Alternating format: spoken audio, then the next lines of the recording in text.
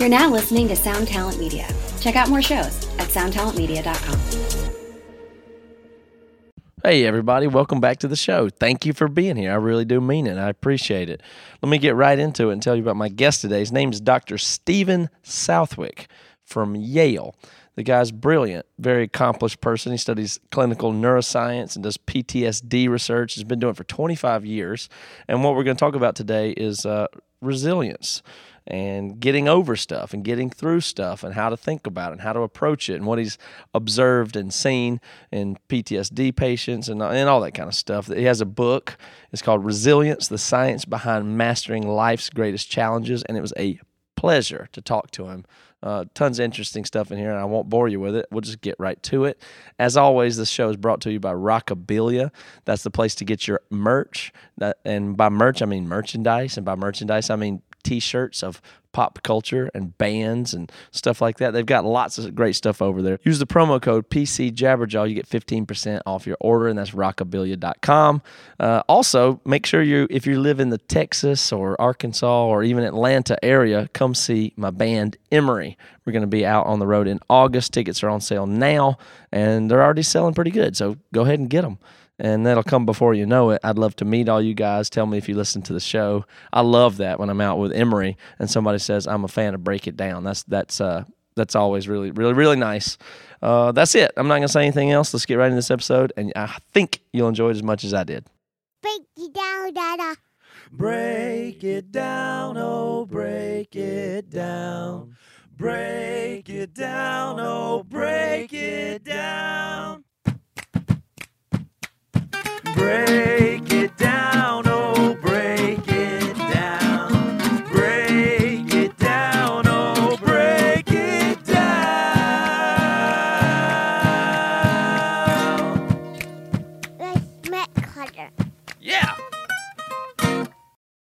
Okay, so I'm just so interested in the topic of resilience. And I'm real curious how you got into it in the first place. So I want to make sure I understand and the audience understands your background and how you got into resilience. But are you a neuroscientist and a psychiatrist? Yes. Okay. And how did you get into resilience specifically? Well, the way we got involved is my colleague Dennis Charney and I and a number of other both clinicians and researchers who got very interested in post-traumatic stress disorder. And so we had done quite a bit of research on post-traumatic stress disorder, trying to understand how extreme trauma affects the nervous system and affects how we operate socially and psychologically. Mm-hmm. And traumas can, as you know, can be really devastating. And while we were studying PTSD and working with many wonderful veterans and civilians, we began to also ask about what are some of the protective factors? What are factors that can help people get through very difficult challenges and times? And so we interviewed a large number of prisoners of war from Vietnam, ex-prisoners of war. We interviewed special forces instructors because we thought that they would be very good at teaching us how to manage stress, both psychological and physical. And we interviewed lots of men, women, civilian men, women, and children who had been through really rough times, might be symptomatic, but nevertheless had figured out a way to push on with life. And this was really, and it's always been a privilege actually to be a psychiatrist working with veterans who have PTSD. By the way, I was in the military from 1968 to 70. I was not in combat. Had I been in combat, I feel confident I would have PTSD. So it's a tough condition. But in any case, we had the privilege of interviewing not only people with PTSD, but in matter of fact, many of the highly resilient people we interviewed had PTSD or versions of PTSD. And we kept hearing the same themes over and over again.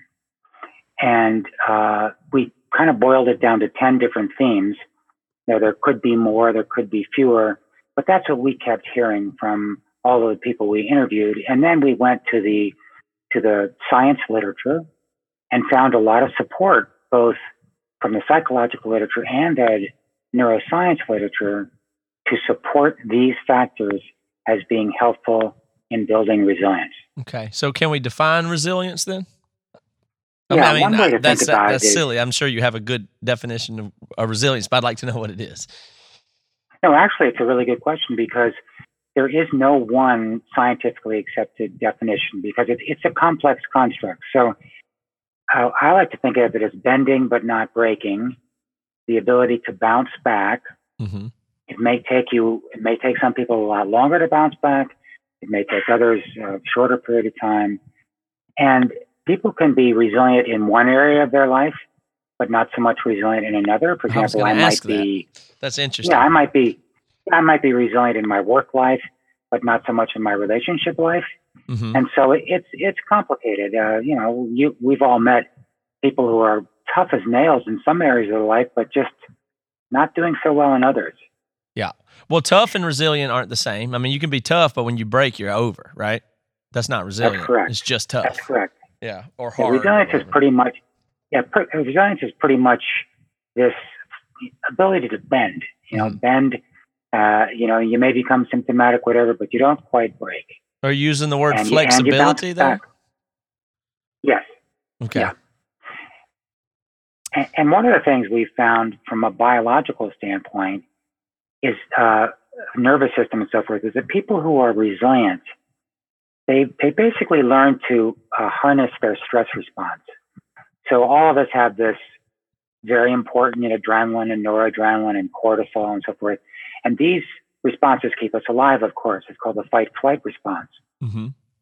But one of the things that resilience people that we found and others have found that while we've done a lot of studies with special forces and so forth, and they have big stress responses, but they come back to baseline quickly.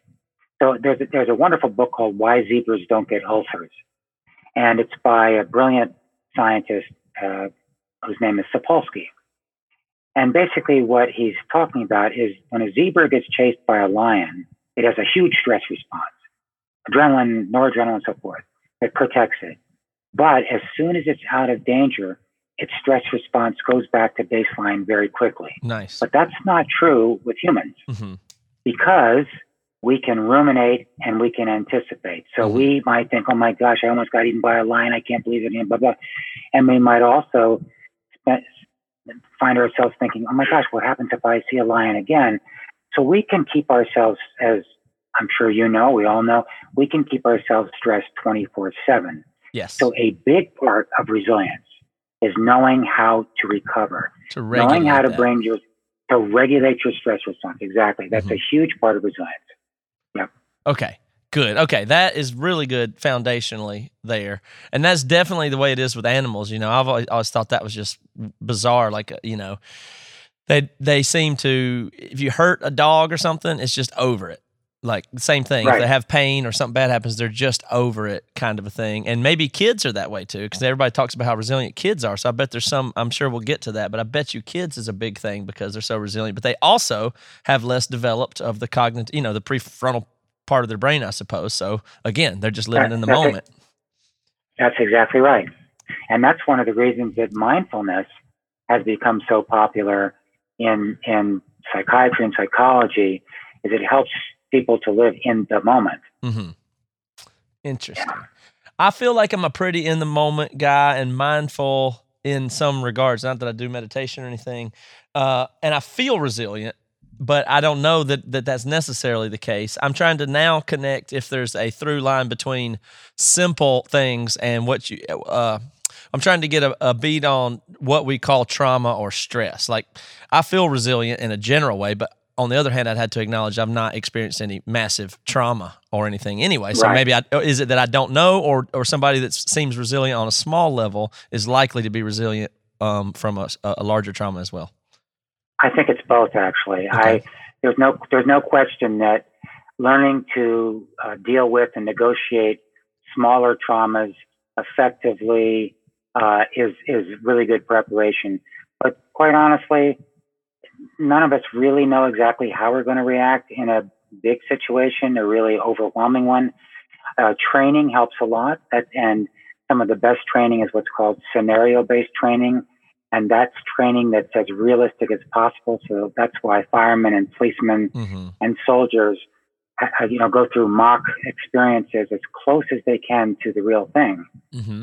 So that their brain is and their nervous system is prepared, because the nervous system tends to react pretty strongly to things that are surprising or unexpected.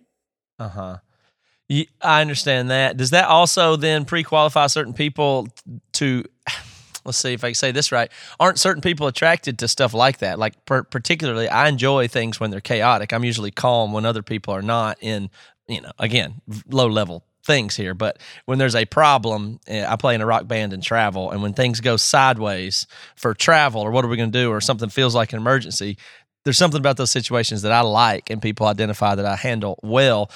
Are there, all the way up to special forces and stuff like that, are the people that wind up in them like naturally attracted to? Is there some part of people's brains that they're even wired to handle or even enjoy or get satisfaction from handling stress and chaos? Yeah, I think so. However, they're both genetic, although not as much as you might think. Genetic influences. There are the way you were raised by your parents.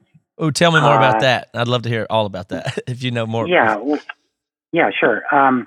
Well, it's really tricky being a good parent, as anybody who's been a parent knows. And I think, with regard to resilience, it's finding the right balance between protecting your child and pushing them out of their comfort zone. So there is a wonderful term by a pediatrician named Winnicott, and he coined this term, the good enough mother. And what he meant was good enough mother, good enough father. It's not just mother, it's just a term they used, this is quite a while ago. And what he meant by that the good enough parent is actually, in his opinion, the best parent. Because the good enough parent allows their child enough freedom that the child can explore, can fail, can get up, pick themselves up again. And they're not what some people now call the helicopter parent, who swoops in and, I can't stand seeing Johnny get upset about anything, so I'm going to take care of everything. So the idea is you don't want to be too negligent and you don't want to be too overprotective. And it's hard to be the good enough parent, which is the best parent according to Winnicott, because I have to be willing to watch my child fail at times. Now, I'm not going to let my child become truly overwhelmed, because where we grow, we tend to grow outside of our comfort zone.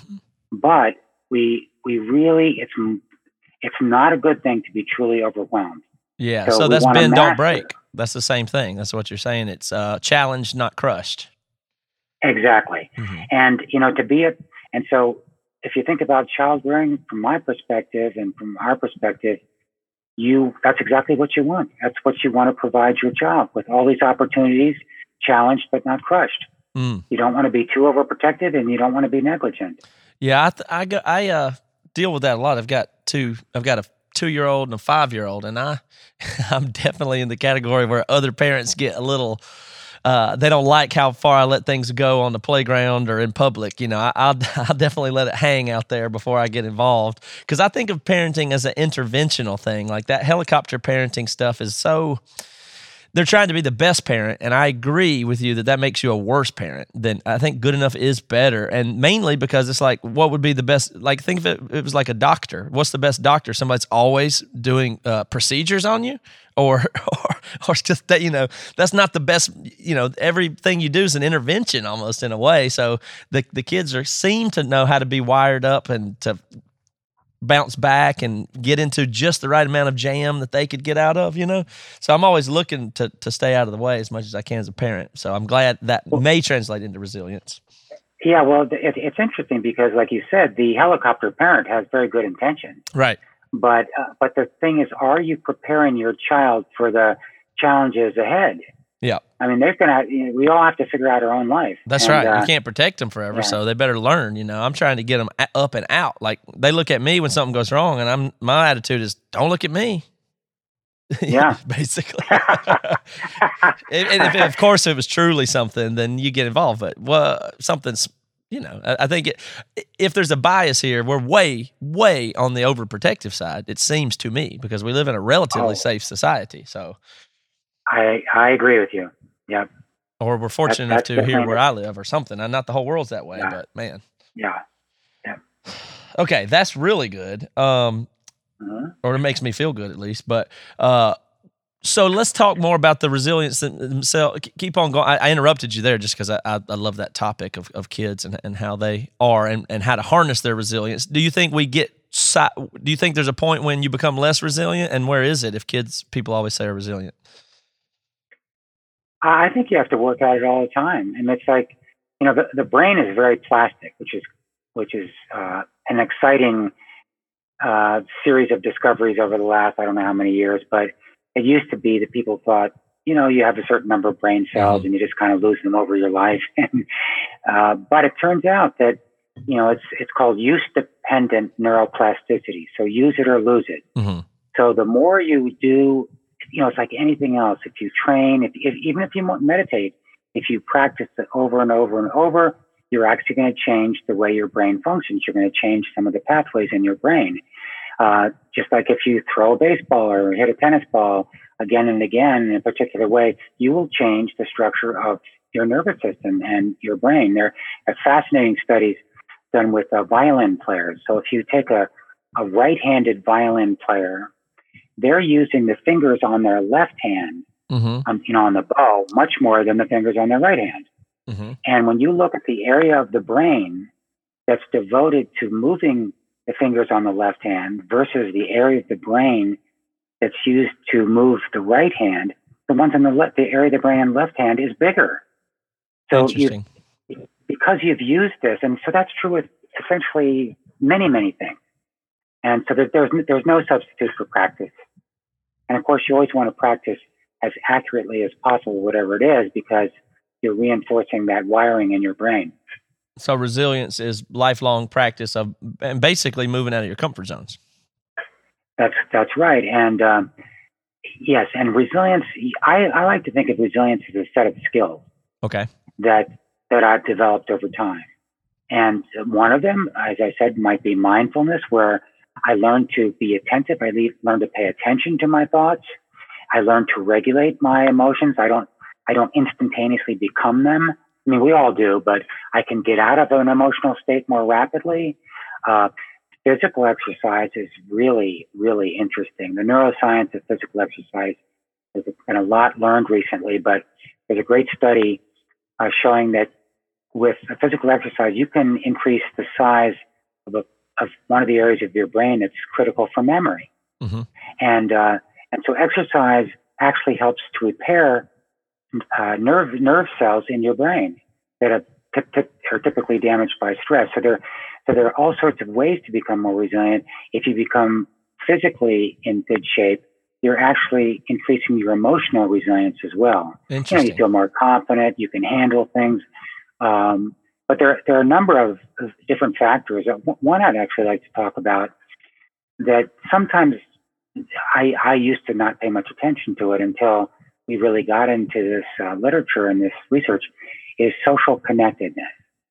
So it turns out that one of my colleagues did a study of returning Iraq-Afghanistan veterans, and probably the most, if not one of the most important protective factors for developing PTSD is how strong your social network is.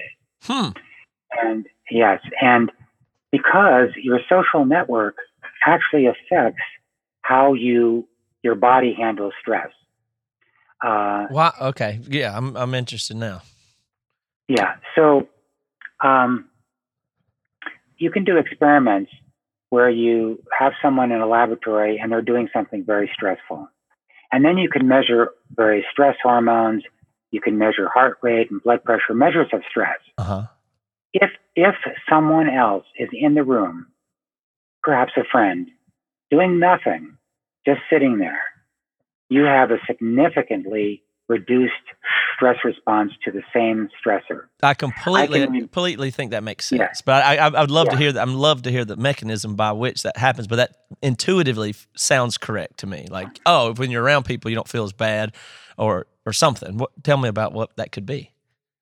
Well, there are a number of things. One is that we release oxytocin, Mm-hmm. which is a chemical which helps to quiet the stress response. It's also a chemical that is related to attachment and to affiliated behaviors, like even recognizing someone's face. It's very interesting that the brain probably developed in a way to make rejection and social exclusion very painful, Mm-hmm. because those experiences of, quote, social pain are processed in some of the same areas that physical pain is processed. And some people believe that the brain evolved that way so that you would stay connected to others, because by yourself, you're far more likely to die, certainly in our ancestors and so forth. Mm-hmm. And so it turns out the brain makes it very painful to be rejected at all. And sometimes I think, well, gosh, why is this so painful? It doesn't even seem like that big a deal. Well, part of it's because that's how the brain operates. It doesn't want you to get rejected. Mm-hmm. It doesn't want you to be extruded. And also when you're in a group, you're more likely to use active coping mechanisms. So you're more likely to problem solve. You have somebody's got your back, and so you're more confident. And I can tell you, working with the special forces, oh my gosh, Oh yeah. I was very envious. It's like being on a football team times Absolutely. 10, because talk about having each other's back. And the special forces also, they cross train. So there might be one medic, but everyone can put in an IV. Mm-hmm. And if someone's family if someone's having difficulty with their family, something is, some stressful situation or medical situation or whatever, it's not uncommon that many special forces colleagues will offer help and really mean it and try to help. And so I really was sort of envious, because there's nothing, I love being on a team, Mm-hmm. a really good team, and you care about each other. And believe me, you're stressed. Here's an example. I remember being an intern in medicine, and you get called at night and to help someone who's in distress, and you might be nervous. But if you're with another colleague, you're less nervous. That's it's right. just because you can do it together. It's like you're sharing that's not the biological explanation, but the intuitive level explanation would be along the lines of, well, we're sharing the misery together and there's less of it, or something, is the way that feels. Like, yes, there's a big bad problem total between us, but he's feeling it too, and he really is, because to sit in a room with somebody that's in pain, it makes you feel pain too. And so I don't know if that's not necessarily mathematically true. I don't know if it is, but it feels like, oh, well, we're sharing the burden here. And also your strategy, you feel confident that there's strategies to overcome it, that you have help with that too. And hopefully the sum of the parts is, sum is more than the total of the parts there. So I think those things kind of make sense to it. And when you talk about that special forces, it makes me think of that I'm very fortunate, because, everybody knows that football team and the camaraderie and stuff is really, really great. We know that's good in the military, but of course, in the dangers are so high there. But I've been fortunate enough to be in a situation of, like I mentioned before, touring in a rock band for a decade with people, and that is can be hair raising at times, because you can get in all kind of predicaments. But the camaraderie and shared responsibility is so strong. You're on a bus with 10 of your best friends that you spend all your time with. You have a very clear objective, and you really get in, like I said, some funny situations, and you have all the confidence in the world that you're going to figure it out. You always do. You're there together, and bad stuff and good stuff happens, and you conquer it, and you do it as a team, and you lose as a team. And to be able to have that camaraderie there's nothing. I mean, it really, and obviously how lucky to do that in a safe environment where you also get to play music and do things that is fun. But it really is a unbelievable, powerful thing to see people individually overcome stuff and as a group. And so it makes no it makes perfect sense that it'd be rewarded in a survival way of genes that being able to do stuff Yep. like that would be selected for. And it also points to how awful isolation must be for a human brain. Well, I think you just described it really beautifully, because I've been on teams my whole life, and teams are great. And, if you have one that's working well together, there's nothing like it. It boosts everybody. Everybody gets stronger. Everybody is happier. So I think that, often when people talk about resilience, they don't necessarily think that, one way to become more resilient is to make sure that I am really on a team that matters. Mm-hmm. Your band is a great example. It really is. And we have a research team that I work with, and I've worked with some of these men and women for many years, and we rely on each other. I care about them; they care about me. It makes all the difference. Mm-hmm. So let's move on up the chain here. I know we're probably going a little bit backwards about it instead of starting with what the factors are that name resilience. We're talking a little different route here, but let's talk about what are the actual factors. I wonder if people have an inherent sense if they're resilient or not. Like I identify that I think that I'm resilient, but I'm curious what the factors are, and if there is it a self-scored? How do you score the people, and what are the factors? Well, there are various scales that you can use that people fill out themselves. Some of the factors that have been repeatedly shown in the literature and so forth is optimism, but it's not rose-colored optimism. So resilient people tend to see light at the end of the tunnel. Uh-huh. They, even though they're going through a hard time, they believe that they can make it. Rose-colored optimism can be dangerous because you may overrate your ability and underrate the stressor and not do the work. Mm-hmm. So I can tell you that military guys don't like to be with rose-colored optimists particularly, but so it's realistic optimism. Another is you have to learn how to face your fears. Now, this is not easy. We all avoid what is uncomfortable. Mm-hmm. I certainly do, but I've learned over time, and through these wonderful people that we've gotten to know, that you have to face your fears, and avoidance does not work. It turns out that at the heart of all of the anxiety disorders in psychiatry, like panic disorder, generalized anxiety, PTSD used to be an anxiety disorder. I still think it is, basically, is avoidance. Mm-hmm. Because it's I don't know if it's easier, but it's just what we tend to do. We don't like to feel uncomfortable. Are you in the territory there though, where people say, "No, it's not my fault. It's not because I'm avoiding. It's my brain chemical, man. Give me the pill." You sound like what you're saying. People would take judgmentally. So, oh, you're avoiding something. Quit being so anxious. Well, I don't. I try not to make a judgment. The therapies for PTSD, a lot of them. At the core of those therapies is what's called exposure. Mm-hmm. So in a safe environment with a therapist, the patient recalls the trauma in vivid detail, but it's in a safe environment, and they learn to experience it differently, mm-hmm. and they learn to interpret it differently. Because often in traumas, people feel that somehow they're to blame when usually they're not, or they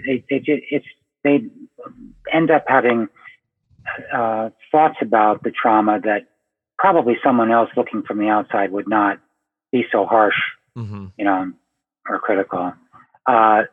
So no, I don't really see this as a judgment. It's just that avoidance doesn't work. Well, I know people that have a lot of anxiety and panic attacks, and if I were to tell them, "Oh, well, we just need to figure out what you're avoiding," they would not take kindly to that. That's what I'm saying. Well, so panic attacks is an interesting example because there are some very good treatments for panic disorder, and I'm a believer in if you need some medication, fine. And it turns out there are some medications for panic disorder that actually work very well in conjunction with a therapy that is exposure-based. So the combination. Not everybody needs medication. Some people it's really helpful, and usually a combination now. Okay. And so that is we were talking about one of the factors. It was, where were we? Yeah, facing fears. Okay. You have to learn how to face your fears. Mhm. And another factor is having a moral compass. It's interesting. We were not expecting this exactly, but if for people who have a sort of an ethical code, they can resist and withstand a great deal of stress and trauma defending that ethical and moral code. Higher purpose vibe. Then. A higher purpose. Mhm. And higher purpose is one of the real pillars of resilience, in my opinion. So meaning and purpose, and is this a mission? For example, an example I sometimes give is Nelson Mandela. Okay, so he was able to withstand 30 years of imprisonment, and he did that with grace and dignity because his imprisonment stood for equality for all. Uh-huh. So he had a mission, and that mission was more powerful than the prison. Mm-hmm. And that gave him tremendous strength. So, and we all know this, when you see someone on a mission, like a mother on a mission, Yeah. for example, wow, that's impressive because that person ends up being very resilient. Interesting. Yeah, I would think that'd be true for the higher purpose thing, obviously. I mean, would it be true independent of the belief system, I imagine, right? Yeah, I think you could, whatever your mission is. Now, the higher purpose, it's interesting. Religion and spirituality are we found in certainly the majority of the people we've interviewed, religion and spirituality were very important with regard to resilience. Very important. I imagine you had to be in that category to be a jihadist, for instance. Well, that's complicated, but yes, I'm afraid to say that not just because someone's resilient doesn't necessarily mean that you or I would agree with their mission. Right. They could be pretty nefarious, resilient people. That's how if you really wanted to conquer and dominate the world, it would probably take those skills as well as whatever evil you intended to do. But, no judgment either way on stuff like that. I'm just saying it seems that you could be, your belief system can help you transcend what you could otherwise because it's a higher purpose. I imagine just being a father is that way. It's like, well, there's bigger things to be done here than whether or not I can handle this. So I'm just going to handle it no matter what. Yeah, I mean, right. So if your mission is really important to you, whatever it is, that's going to make you stronger. Mm-hmm. And again, that's still involved with other people usually too, as opposed to being isolated. Absolutely. Yep. And by the way, you're right. Isolation and loneliness are strongly associated with problems with medical, physical health, and mental health. Mm-hmm. In fact, there are some studies, big studies, with thousands and thousands of subjects that have shown that isolation, loneliness, can be as toxic to how long you live as cigarette smoking or obesity. Yeah, I can imagine that. I mean, that sounds, reasonable in a general way because okay, so where are the boundaries here then between the mental and the physical? Like when are we talking about trauma and is emotional and mental stress or trauma just as bad or different than physical as far as the way your body responds to it? Well, it's interesting. They're different, of course, but there are some great similarities. Our stress response is pretty similar for many different stressors. So we have adrenaline, cortisol, and others for all sorts of stressors, and physical and emotional. Unfortunately, in our world today, with all of the sort of incoming negative information, that if you just turn the radio or TV or there's just too much information, and humans are naturally, as are most animals, naturally drawn toward negative information because that's survival. They're also drawn to positive information, but not typically as much as negative. So, you have all of this negativity, and, there's a low level of stress that most of us experience throughout the day. And obviously that builds up over time, and it's not good for your health. And that's one of the reasons that, as I said, learning to recover, and by recover, I mean get your stress response back to baseline. And that's what I'll tell you, the special forces people that we interviewed and we studied their neurobiology, they were very good at that. They had big stress response, but got back to baseline pretty quickly. But there are ways that you can learn to do that. You can, and we believe that it's important when you're training, if you want to become more resilient, that you train in the skills of recovery just as much as you train in, how to get stronger, lift more weights, do whatever. Basically, the principle is if you want to do upper body weights, you don't do them 2 days in a row. Yeah. And it's the same with, you have to figure out how to recover. And in our world today, everybody's addicted. Every time I get on the subway or something, I notice, me included, everybody's on their cell phone. Everybody, and that's just a little too much information coming in all the time. And a lot of it is negative. You're right about that. So you feel like there's a direct quote from you. Donald Trump caused the whole United States cortisol level to go up to an unhealthy level. We're producing more cortisol as Americans this year than last year, right? Well, I'm just kidding about attributing that to you, but isn't that something about that is true? Like we're all too stressed out all the time because that's what we're doing. Yeah, I think with this explosion of information, when I was a kid, I was just running around the block. I wasn't, I wasn't aware of all the things going on, and I personally tried. I'm not very successful, but I personally tried to modulate a little bit how much information I'm taking in. And I also try to take in positive information. Yeah. So I do like to, see things that are positive and read stories that are positive and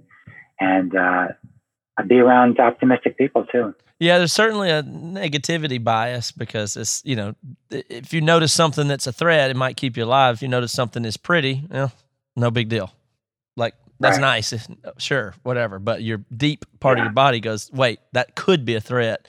That does, help survival. But not if it's coming across Facebook. It's not going to help your survival, yet you're, physiologically going through all those same responses, which are make you not resilient. You think that even that affects resiliency? Well, I think so because you get kind of worn down. Is it resilience or resiliency in this?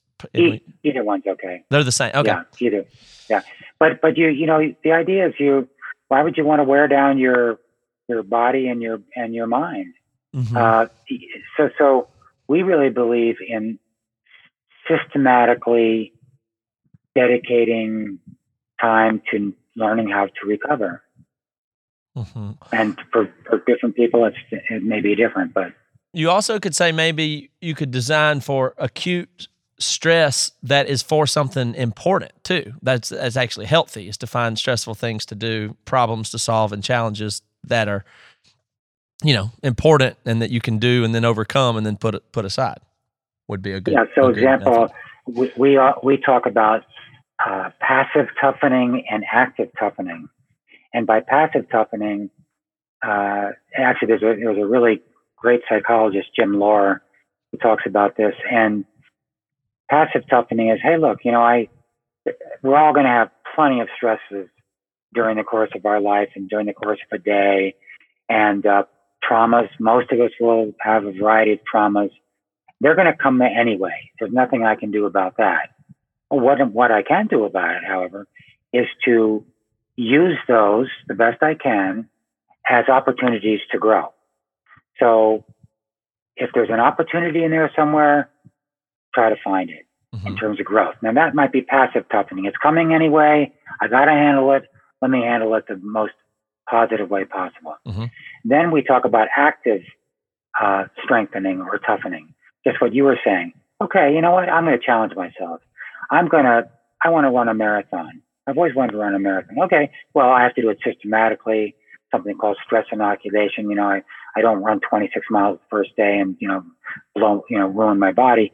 But I'm saying, I'm going to challenge myself. And one of my colleague, Dennis Charney, who wrote this book together, he used to challenge his kids quite a bit and take them on some pretty rigorous camping trips and so forth. And he won't mind my saying this, but because he says this pretty regularly, one of his kids teenagers in one of these outings that was really challenging, she said something like, "I despise you, Dad." And but as an adult, they're very close. I mean, it's a very close family. As an adult, she loves challenges, kayaking and hiking, and it made her stronger. Yeah, I could totally see that. I mean, that seems like it's the whole idea is that, maybe that's why, it's really interesting to have things that cause anxiety that people seem to select for, but they just shouldn't be permanent. I mean, that's one of the things about performing that is really alluring. It's like, oh my goodness, on the 30th, I have this big thing. I have to talk at an event or do a thing, and I prepare for it, and I'm nervous, and then I did it, and then you go back to baseline, and that ride itself both grows you and I suppose is good for you. That's right. And if you didn't learn how to come back to baseline again after those experiences, you would burn out. And you probably wouldn't be in your job. Mm-hmm. I bet stand-up comedians would be somebody interesting for you. I don't know if you've thought about that, but there are the most crazy people, it seems, about the thrill of getting up there, and they hate it before they do it, and then they feel so good after, but then they're addicted and have to go back. I wonder. And they seem to be just unbelievably mentally tough to, go up there and bomb or make the kinds of things that they go through. I bet would be interesting to study in that regard. Yeah, I think you're right. That's an interesting group. That's tough, because when you get up there in humor and it bombs, that's about as bad as it gets. But they really can't stand it. That makes them just go work hard and come back, kind of thing. That's what the quality that those people have that I think a lot of people don't. I wonder if they're on as a whole a resilient people or not. Well, I imagine in some ways they are, because one of the things about resilience is learning from failure. I think this is one of I've noticed in our society, I think we're afraid to let students and fail and so forth, or there's, everything has to be perfect. And I think it's a shame, because you really learn from failure. Yeah. I mean, hopefully you learn from failure, particularly if you have good mentors.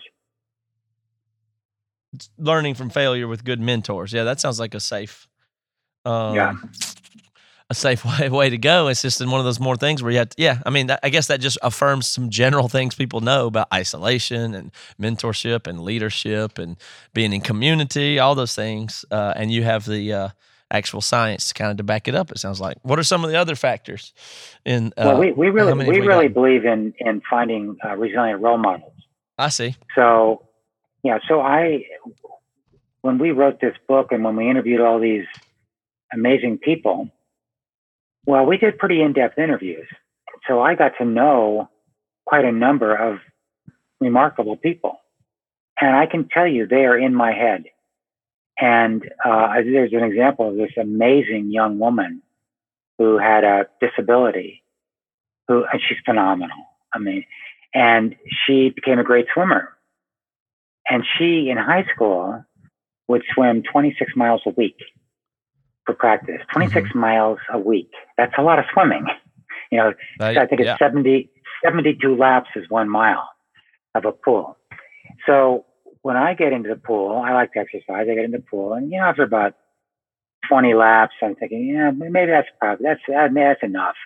And then this young woman comes to mind, and I say, "What, are you kidding me? She swims 26 miles a week.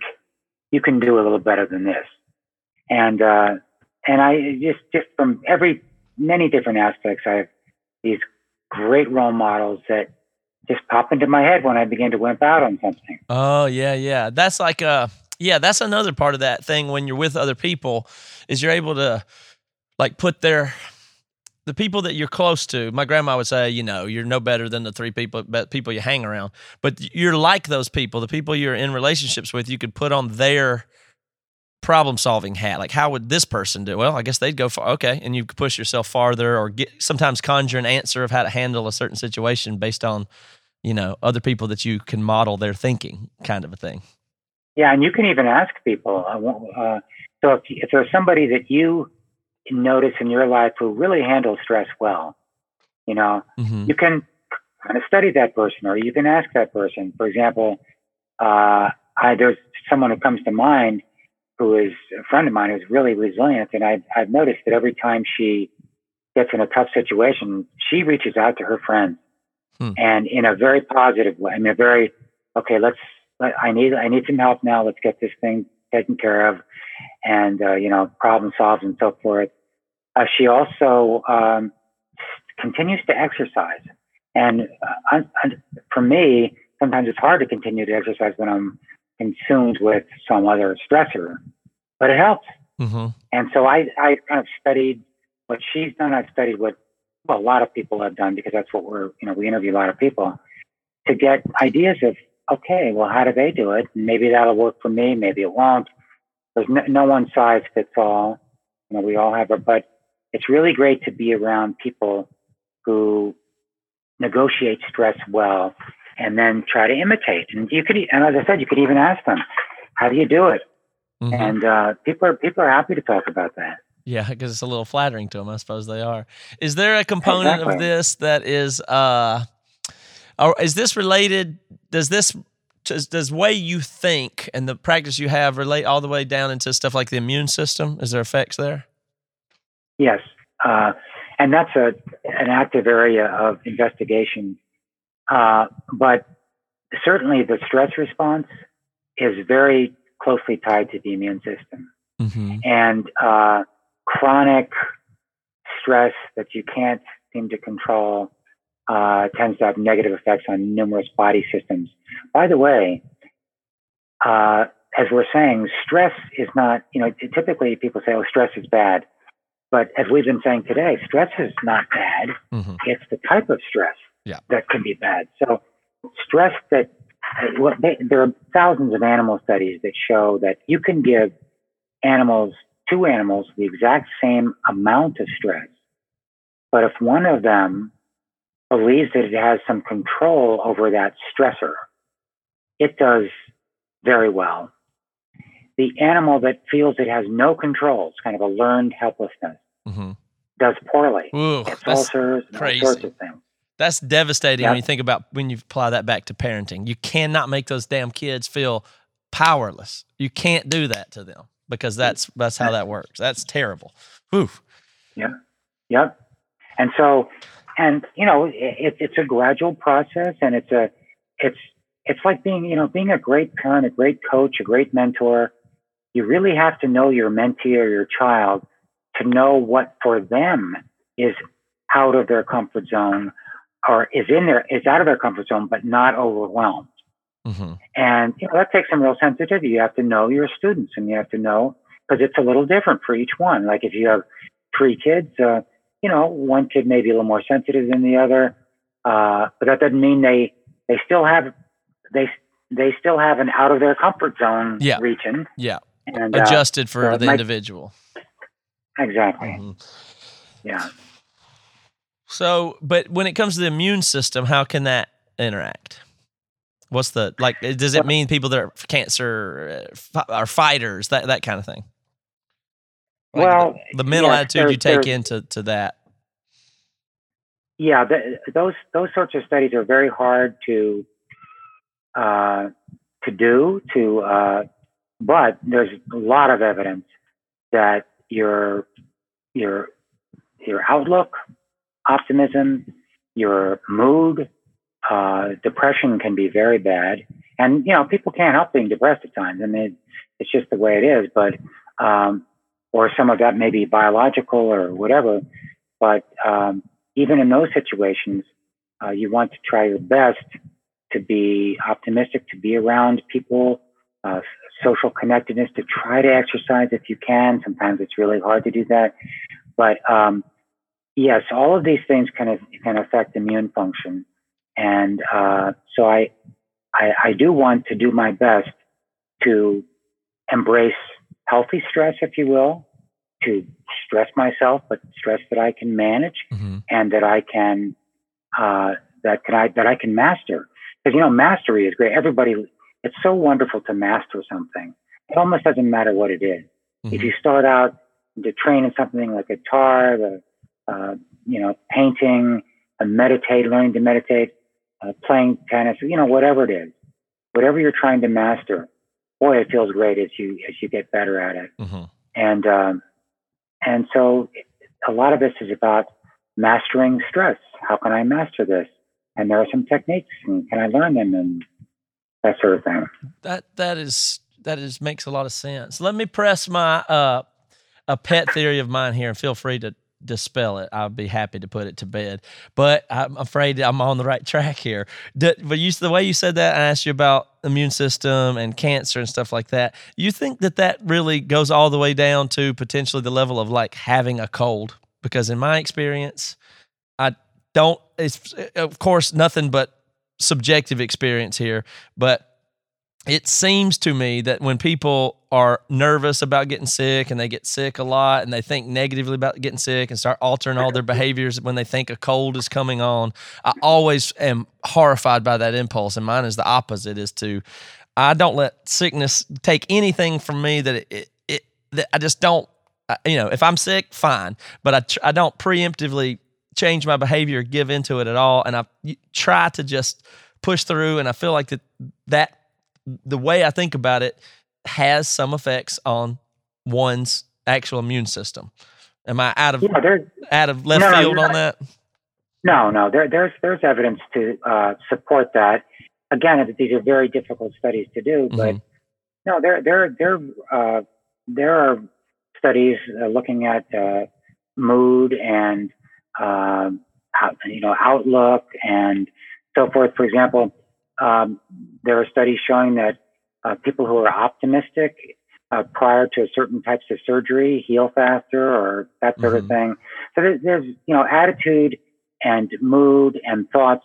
They're all affecting how my stress response is, how my hormones are responding, and how my nervous system is responding, which is affecting every organ in my body one way or another. Yeah, the hormonal connection I didn't have any mechanism for it. So I sound fruity when I tell people you can help yourself not get sick, just don't give into it or something. Which people get mad when I say that, but it really seems that way to me. And of course, I get sick sometimes when nothing you can do mentally to fight off a bad enough flu. I get it. But I think the hormonal thing gives the ability there. Because you could certainly say that your hormones, they change from oxytocin when you see a buddy or leave the house and go do stuff. And those hormones can affect your immune system. So that'll give me a little bit better of a way to try to draw something technical next time I try to make that argument. I think you're right. I think there are viruses and bacteria and all sorts of things that we can't, that we're going to get sick. But how you respond to that, how quickly you recover, those make a big difference. Negative thinking towards an oncoming cold could, in your opinion, make the cold worse. Well, I think so. Okay. I'd be hard pressed to find many studies to say that, but I think so. Yeah. Yeah. Okay. Well, that makes me feel better already. But all this stuff makes a lot of sense to me. But there's a lot more to it. What would be the research going forward, and what kind of things could come out of this? It's kind of exciting stuff to me. There's a lot more to talk about, but we can't go on forever. Yeah. We're really approaching it from, and many others, not just us, from many different angles. We try to look at it from a neurobiological standpoint. Are there ways to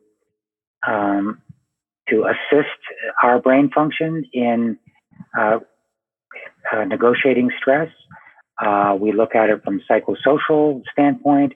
Like, for example, one of my colleagues did this study, as I was sort of referring to, that social connectedness is extremely powerful in helping with stress. And it turns out that there are different elements. So we might look into, sort of look under the hood, if you will.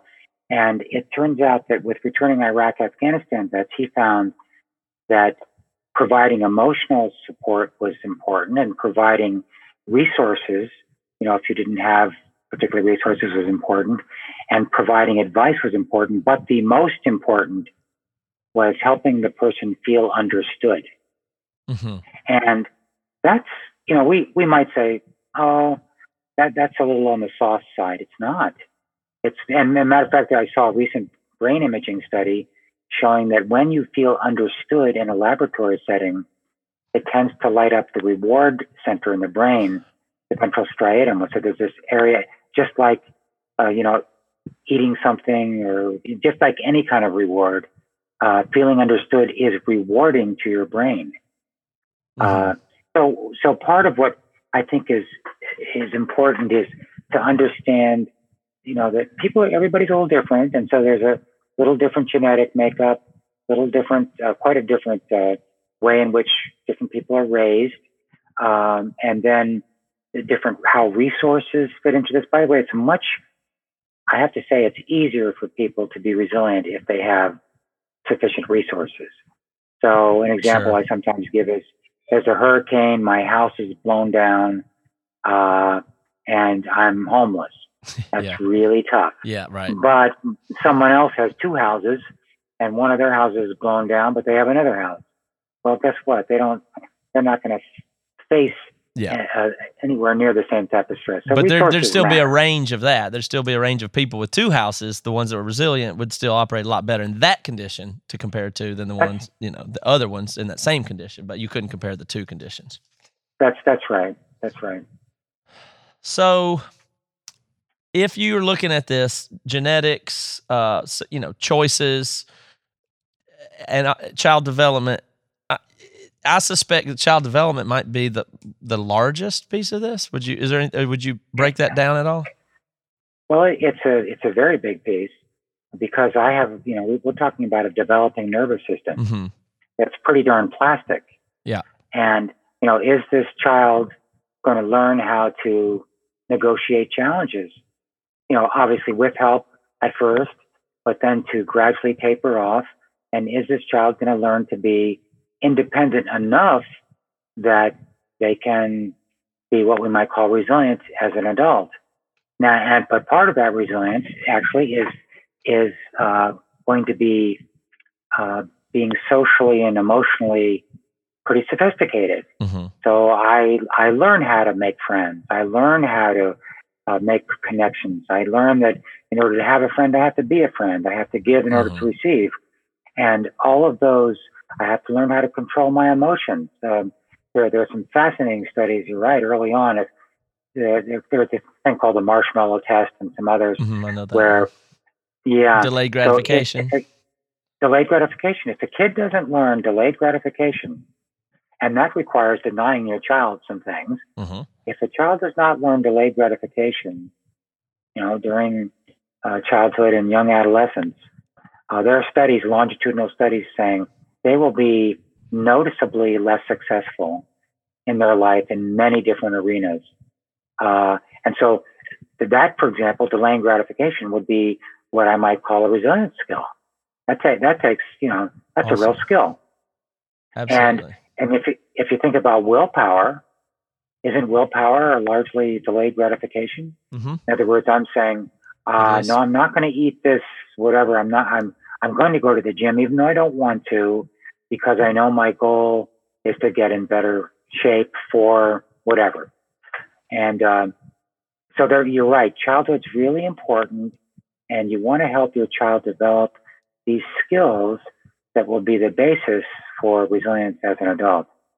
Yeah, and the kids are different, of course. So some of them you can push farther than others, and of course, there's no program exactly for it. But it brings up the most horrific scenario, which is the opposite of that, and that is trauma occurring to a child, which I imagine has every devastating effect that ties into this too. It's awful, and one form of child maltreatment is neglect. Mm-hmm. Children who are really neglected, that's terrible as well. Yeah.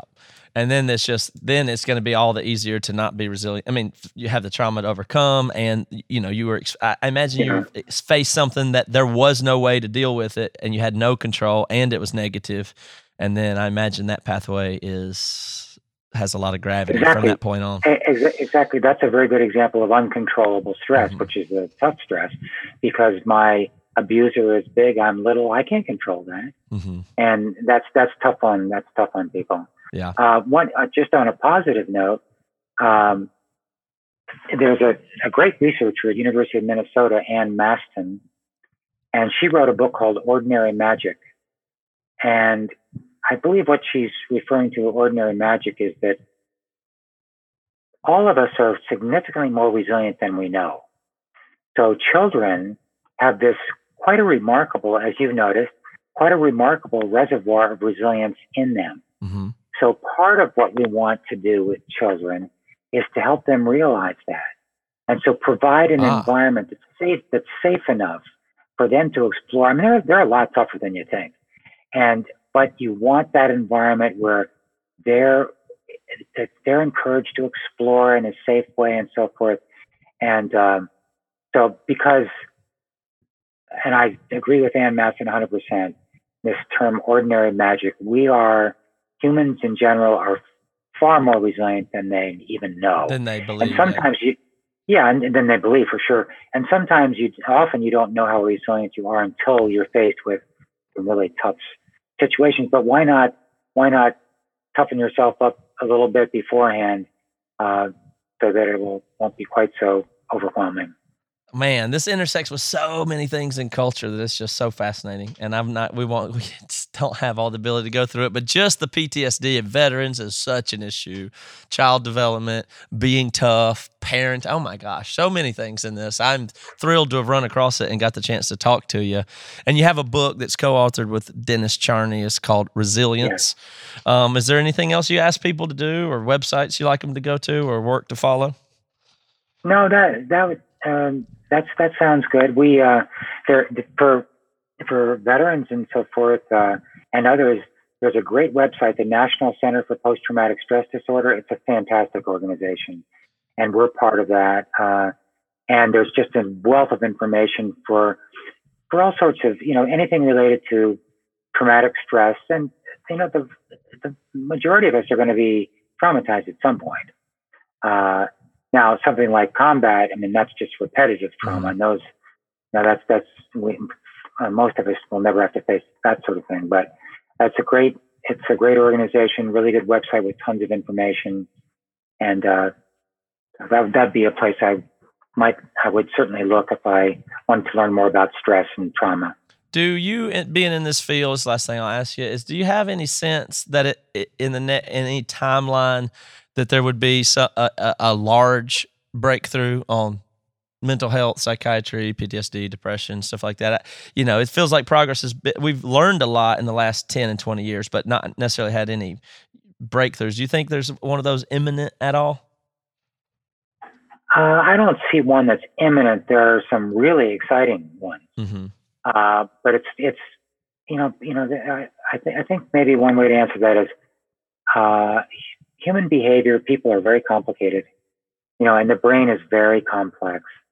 And I really do think we've made great progress in recognizing, in learning, learning, and treatments. There are some really good treatments, and I see really positive developments. I don't see a huge breakthrough in the immediate future, but little breakthroughs that add up. And there's a lot more for people who have been, PTSD and so forth.